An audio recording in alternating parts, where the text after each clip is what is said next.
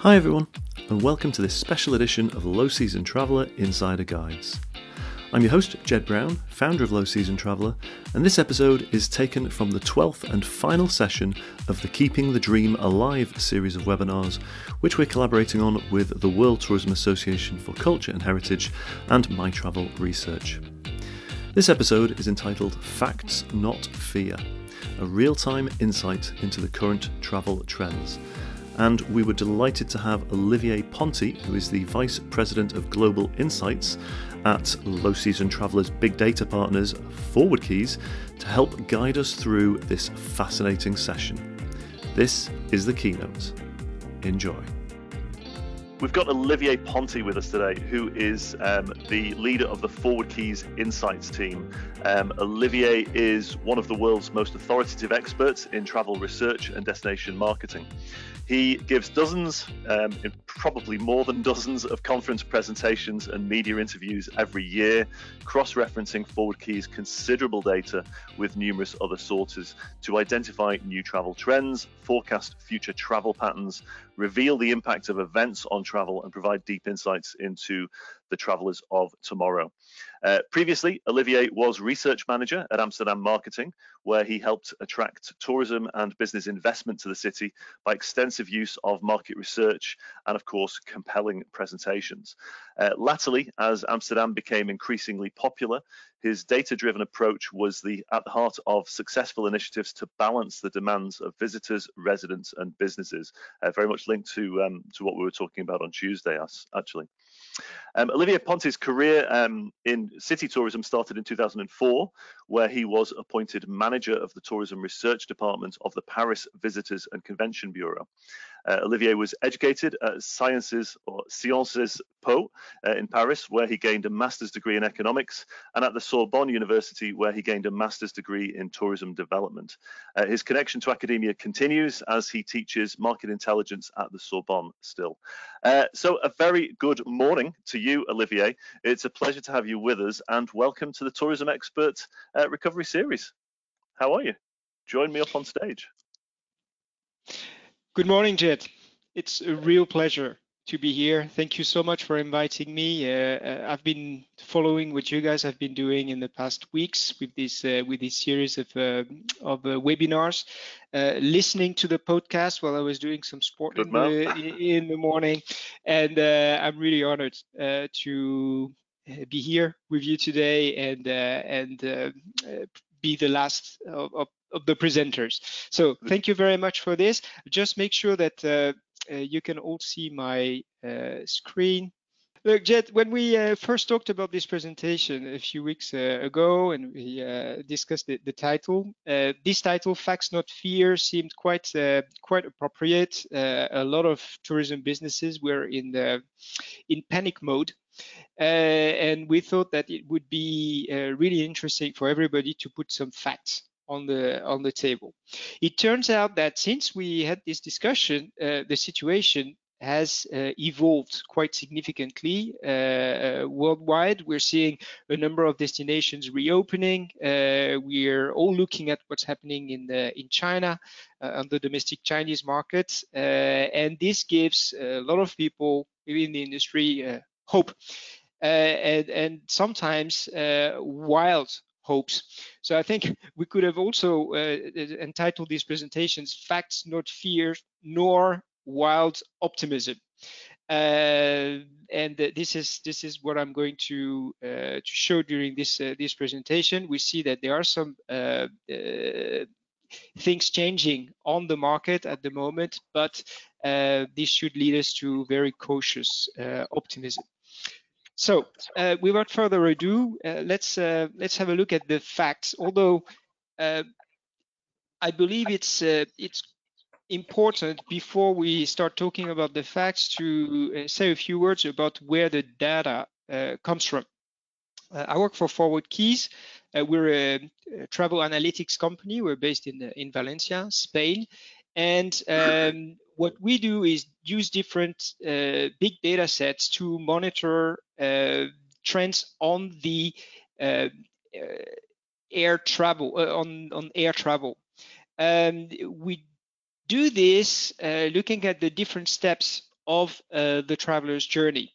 From the moment people start searching flight on meta search engines like Skyscanner, to the moment that airlines put capacity on the market. So tell the consumer, hey, we've got some planes flying from point A to B. It's that kind of planes. It's that many seats, and this is really important for understanding the market.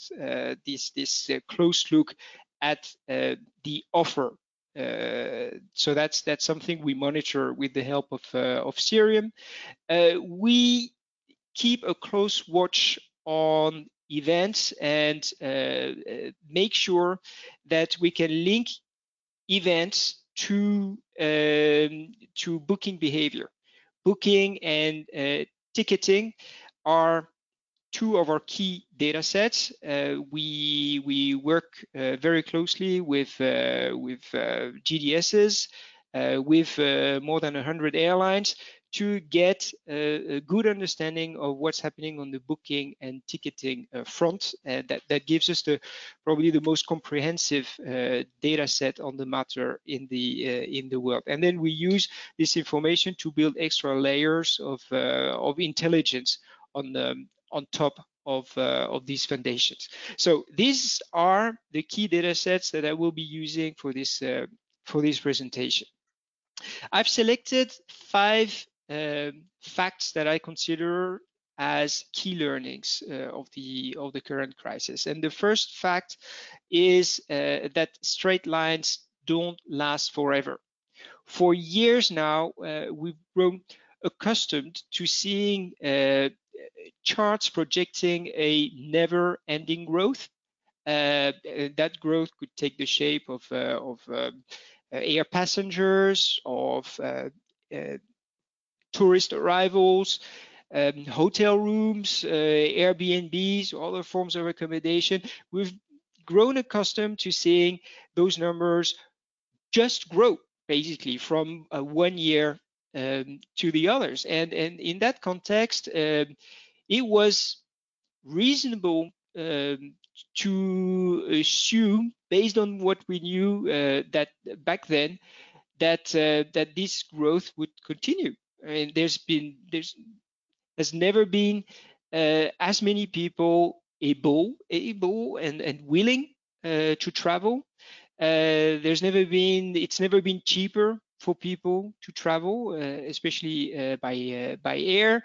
And honestly, when looking at those straight lines showing the growth in number of air passengers, it's nearly impossible not to imagine that straight line continuing in the future. All of these were reasonable assumptions until not long ago, and yet now I believe that we know better. We switched in a matter of months from over tourism to no tourism. What you can see on this slide is the number of international arrivals, air arrivals by world region for the month of May. And it doesn't, make any difference where you're looking at on this map. The results are pretty much the same everywhere. We're looking at a massive decrease of air arrivals, minus 97% worldwide, and this is really affecting all regions. So what this means is that the travel sector has entered into coma, and what we're all hoping is that it will get out of it as soon as possible. So no arrivals in the past month, and what's even more worrying is that there were no bookings either. So this chart shows on a weekly basis the number of bookings that have been made for a trip anytime in the future, and it looks at the various key source markets: Asia Pacific, Europe, the Americas, Africa, and the Middle East. As you can see, since the beginning of March, we are in this unprecedented situation.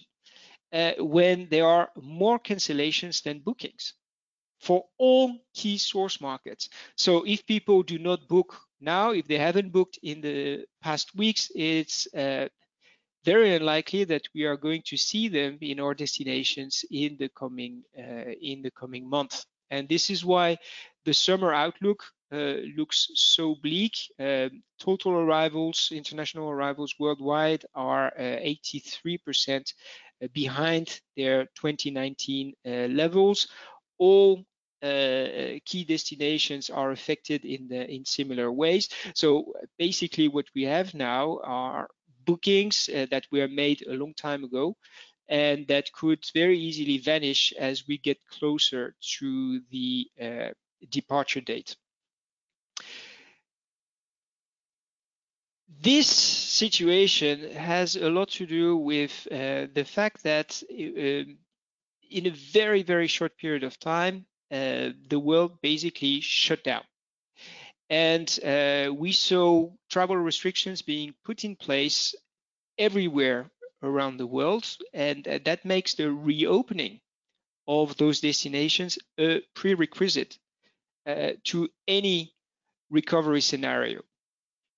We cannot have reopening, we cannot have recovery without a lifting of travel restrictions. This is the state of travel restrictions worldwide at the end of last week.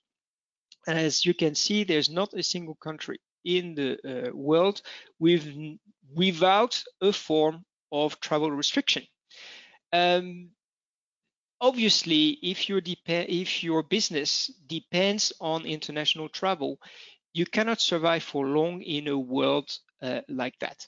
Now, fortunately for the travel sector, the situation is evolving at a fast pace. We're seeing travel bubbles being put in place. Thinking of the Baltic states, for example, or between Norway and Denmark. I know there's been a lot of talks about a trans-Tasman travel bubble, but it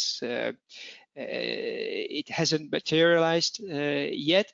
This is a way for destinations to reignite international travel, but as we can see, it's quite cumbersome.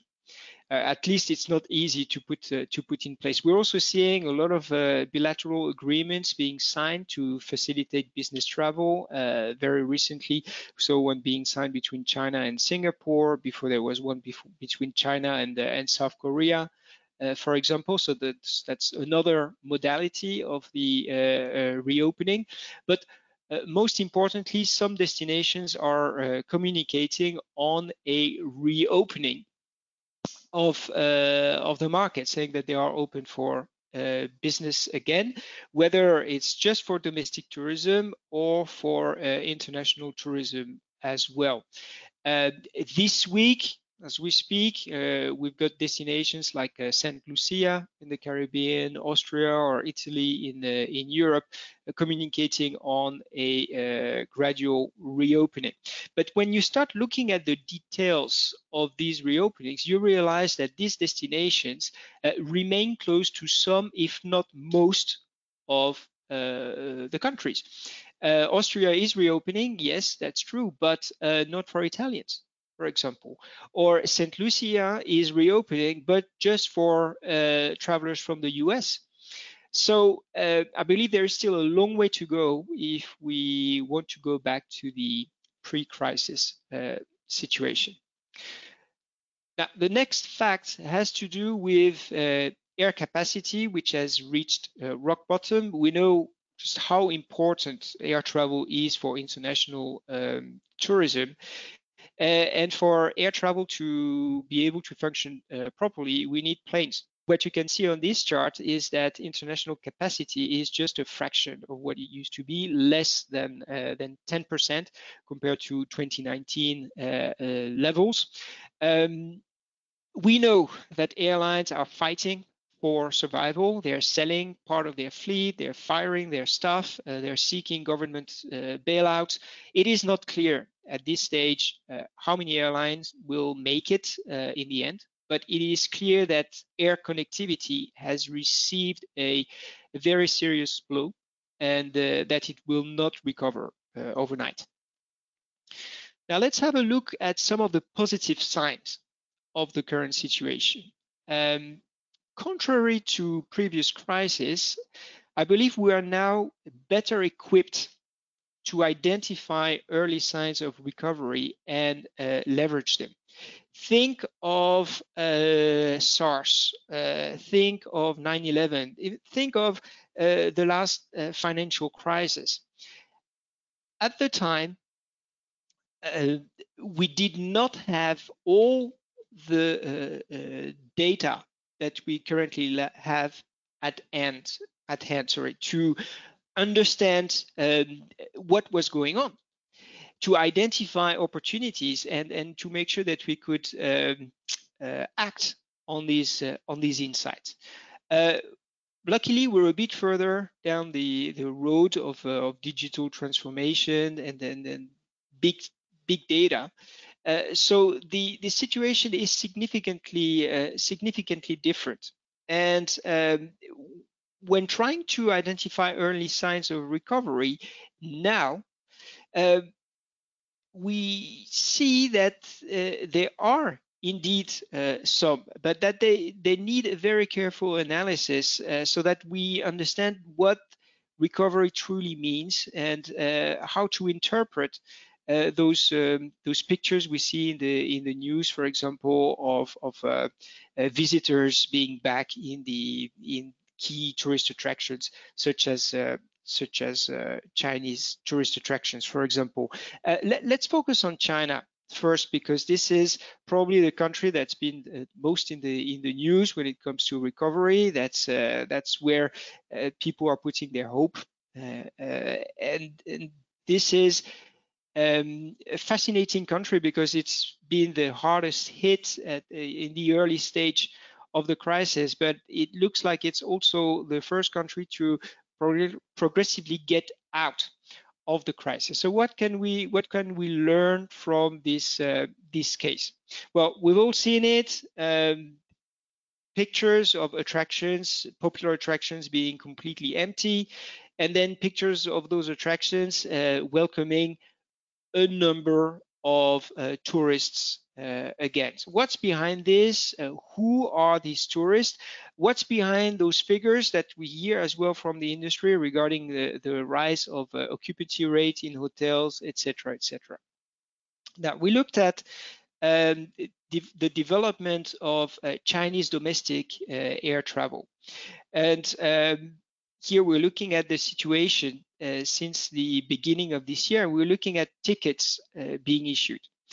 Now, very clearly, end of January, we see a drop in the number of tickets being issued. That's when the first travel restrictions are being put in place. This is where the crisis, the COVID crisis, starts getting bigger and bigger. We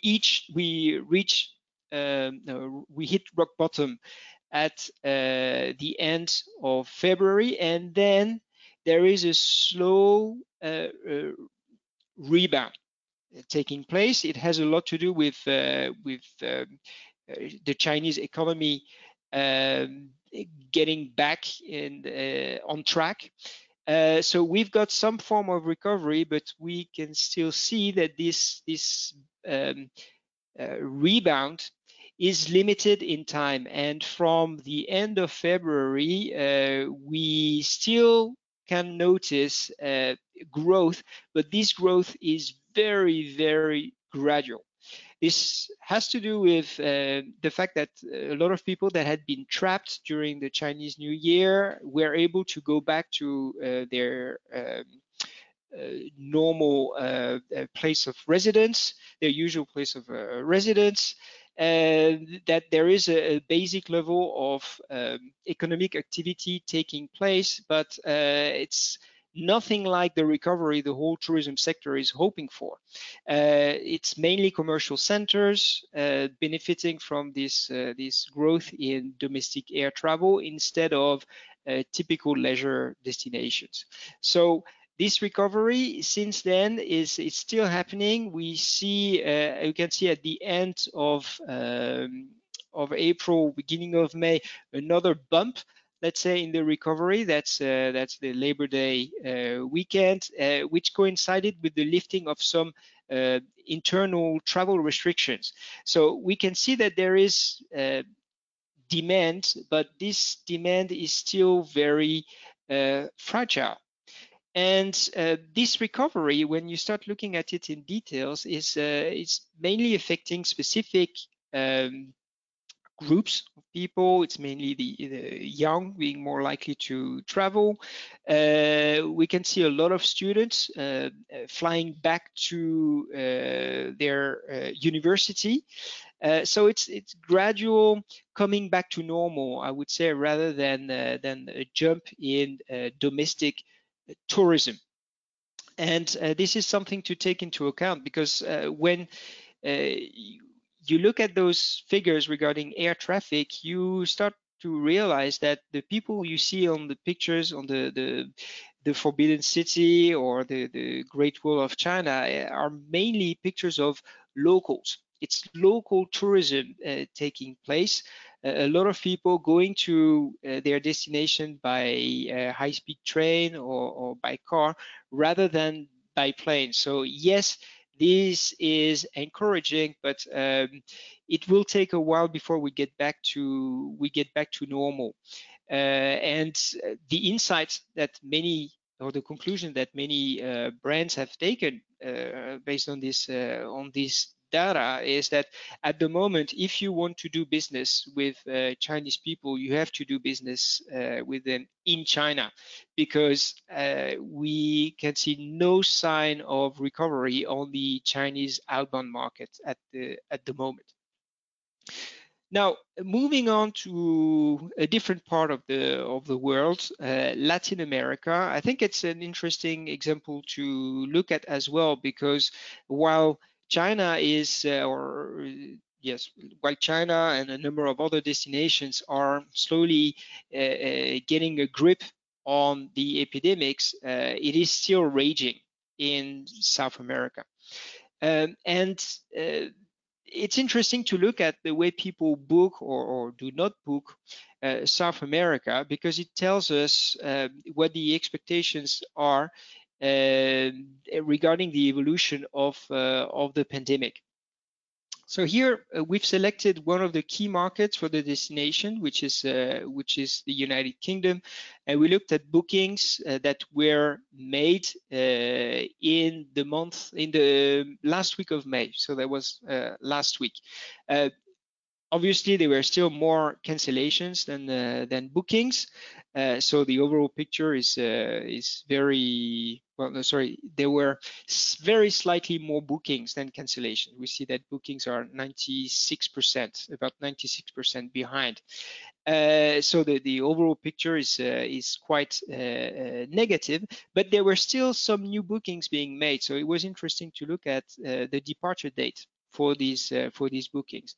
And as you can see on this chart, bookings for the coming month are flat.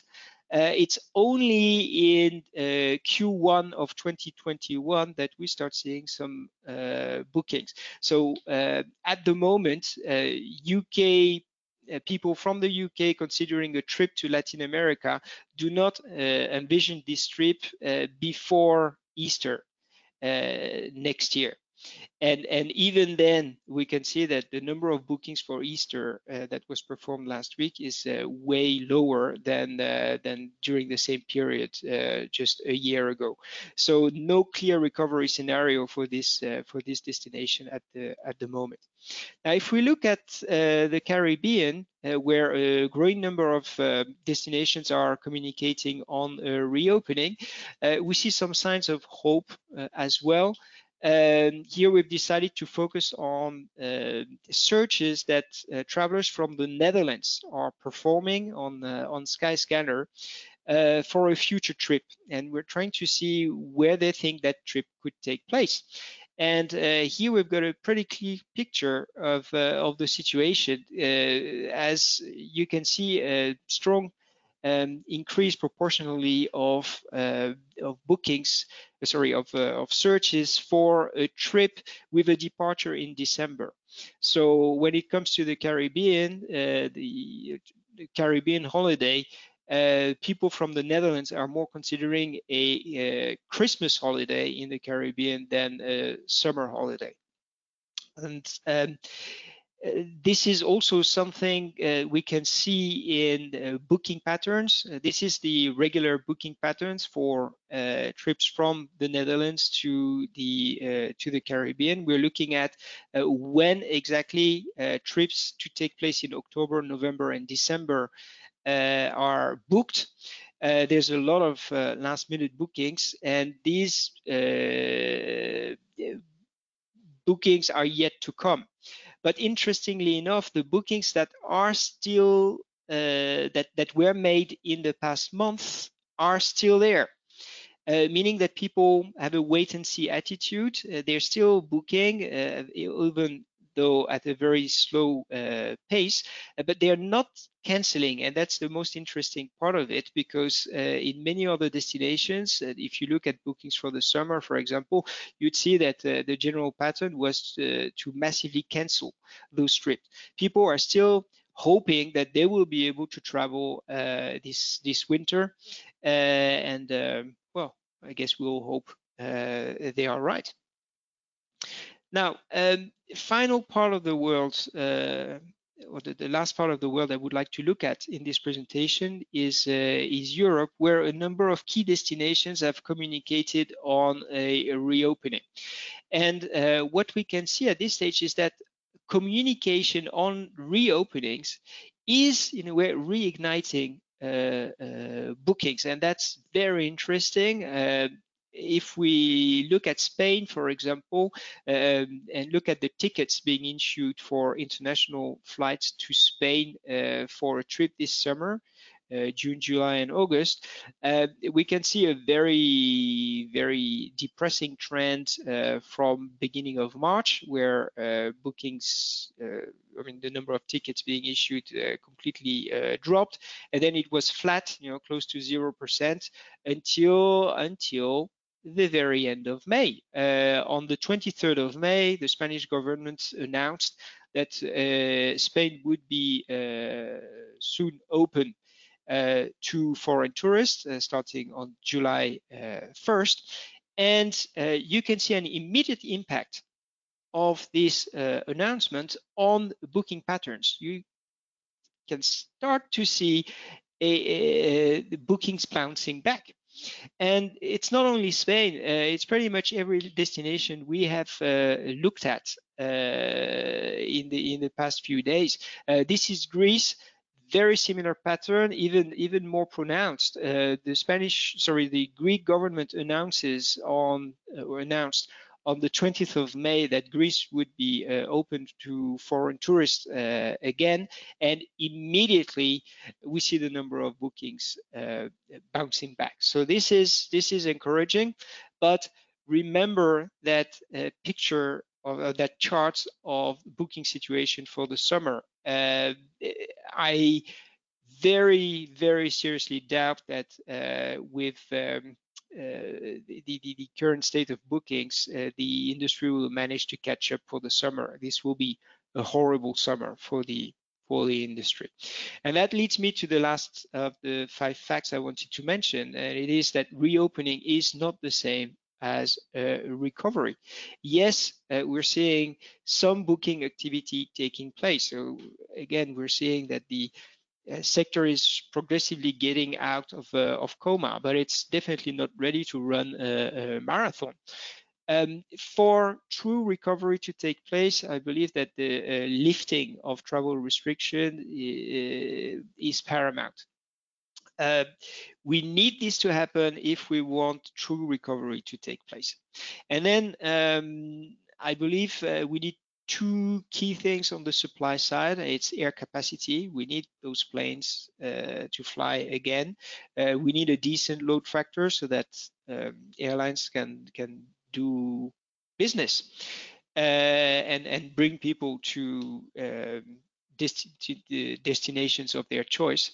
And we need those destinations to be open for business. It's absolutely key. So we need hotels to be open, we need tourist attractions to be open, we need restaurants to be open, etc., etc. That's a crucial component of any recovery scenario. And on the demand side, we need consumer confidence to come back. It's been shattered in the past few months, with I think of airlines canceling flights by the thousands, and not giving proper refund to customers. Airlines offering flights to destinations that are still not open for business. So I think this has very seriously, very negatively impacted on consumer confidence, and this needs to be built up again if we want people to feel confident enough to travel. And they also need, of course, to feel safe while traveling. And the last element on the demand side is the cash. We need travelers to have enough disposable income to travel, and with the terrible recession that is looming, I believe this is going to be a very serious issue in the coming month or year. And don't forget either that the travel sector is also competing with other economic sectors. When you are a Spanish person that has spent a number of months in complete lockdown, what is it that you will want to do with your money? Will you go for a trip? Or will you decide to invest this money in making your stay at home more comfortable? That's a question many people will ask themselves. We tend to think that destinations are competing against each other, and that's true. But travel is competing against other forms of activity, and we should keep that in mind. So to conclude, I believe maybe the one big opportunity that this crisis is offering us is the opportunity to be truly data-driven. Many tourism businesses have been lagging behind on this matter. They know that it's important to be smart, but they've never made the necessary investments to make it happen. Now they will have to do it if they want to survive. You will have to be smart in the way you use your very limited resources, financial resources, and this is something that this crisis is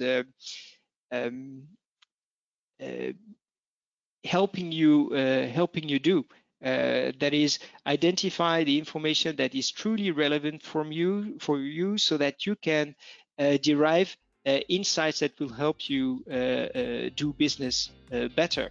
So when demand picks up, and I hope it will be soon, but I'm not widely optimistic about it, as you have understood, you will be ready to grow your business in a sustainable way.